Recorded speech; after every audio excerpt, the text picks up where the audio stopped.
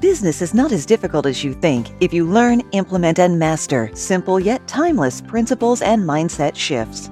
Here at Systemizing Scalability, we're on a mission to increase your profit margins while getting your time back. Arturo has started, bought, and sold over 55 businesses across 18 industries and has coached thousands of entrepreneurs just like you.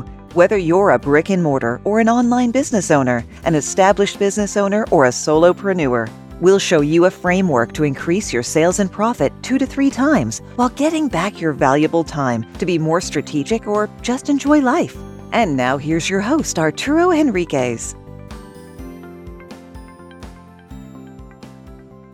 Hello everybody, Arturo Henriquez here and welcome to this episode. Now, if you manage one person, 5 people, 10 people, if you have a team, this is a must listen to episode. And the reason is, if you can relate to the analogy of herding cats or running a daycare, if it feels like that some days in your team, then this is going to be a good episode for you. And so it comes down to the reason why most people get really frustrated when they're trying to run lead managed teams. What it really comes down to is, if you've heard of the network effect, the formula where what's the number of handshakes that are possible as you add people, right? It starts to grow exponentially, right? Actually, when you get beyond 5 people, so that means if you were to get 5 people together, how many handshakes are possible?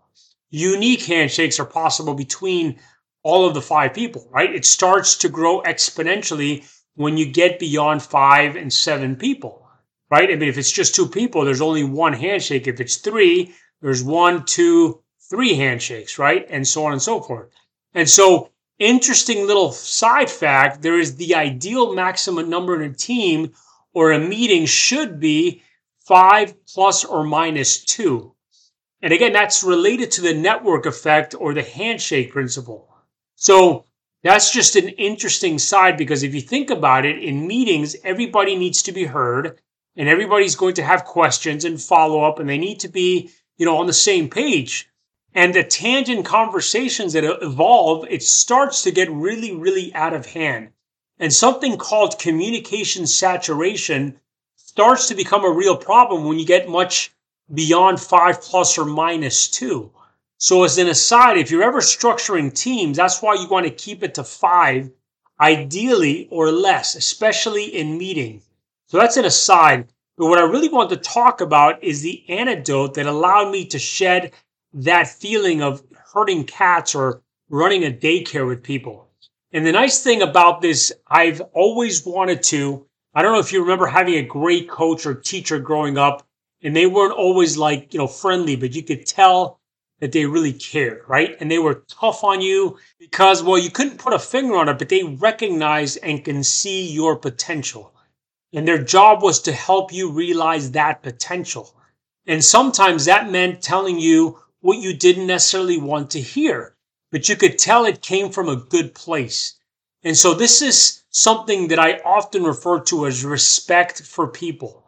And really, you're respecting your people's potential. That means sometimes being friendly, but not friends. And so if you got problems with drama, with people not showing up for work, they're really not realizing their potential. And so you're not being mean necessarily by holding them accountable.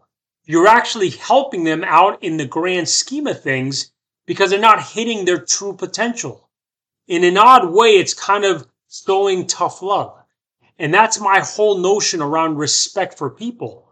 And so to get into the actionable stuff in terms of how I shifted my approach, my strategy when it came to managing our people, it was based on the foundation of respect for people. And really what I want in any one of my businesses is people who are, they got a system and a framework and a structure to help pull out their true potential.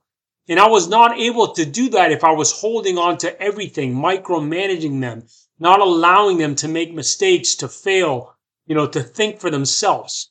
You really have to provide an environment where they can. It's just like raising kids in many respects, where they need to be able to experience the failures and the pressure and the burden of ownership in order to grow and thrive. And that's really the environment that you want to create. And you can do that by implementing 2 kinds of strategies. And this comes down to creating culture in your company as well. And so the first one of these two is transparency. What I mean by that is if you want to have an environment where people are being held accountable without you having to follow up, you want to create transparency. And a good example of this is things need to be done. If you make it transparent, in other words, if it's not done, people can see that it's not done. You're going to invoke a little bit of peer pressure. Nobody wants to be the odd man out.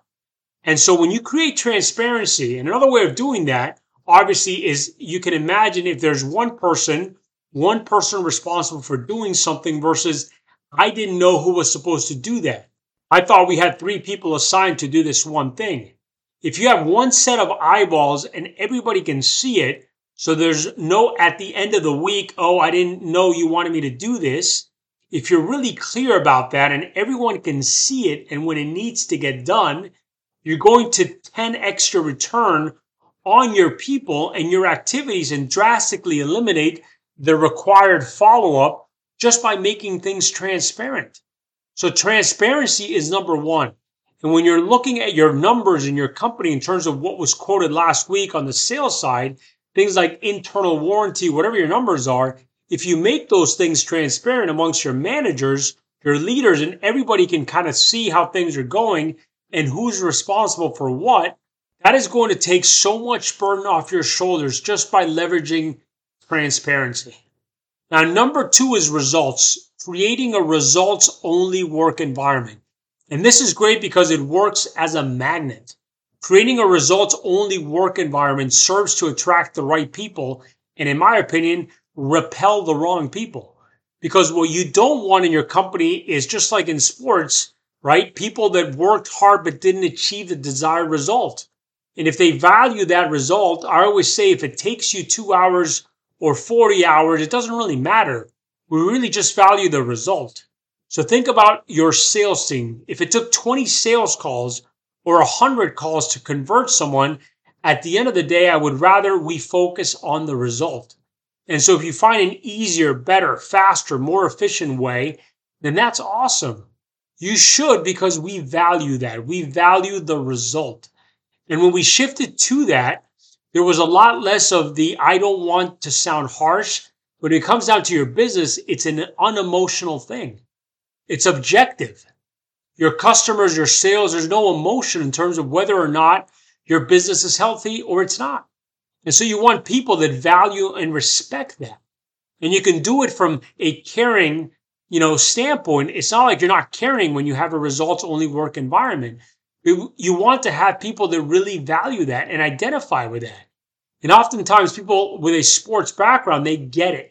And they want to have their actions speak louder than their words.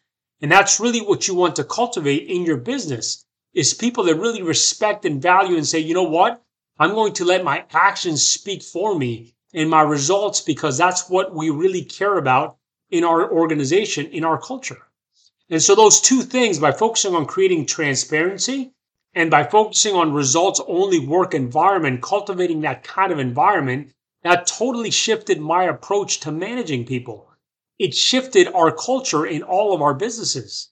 A lot of people that didn't like those things didn't want to work in our business anymore, and that was a good thing. And we started to trend away from me feeling like I was herding cats and running a daycare. And so those are the two things that really were helpful for me in terms of making that shift, transparency, and we're creating a results-only work environment. And how we've done that specifically and tangibly was we made it 2 of our core values. Now, we've got a number of other core values, but those 2 were huge shifts on our businesses. Anyways, I hope you enjoyed this episode, and I will see you on the next one. If you're loving the Systemizing Scalability podcast, then we know you would love the Reset Method program. Here we help time-stretched business owners achieve 2 to 3 times profit growth while slashing their work week by 10 to 20 hours, and we guarantee that. Head on over to www.arturohenriquez.com/SS.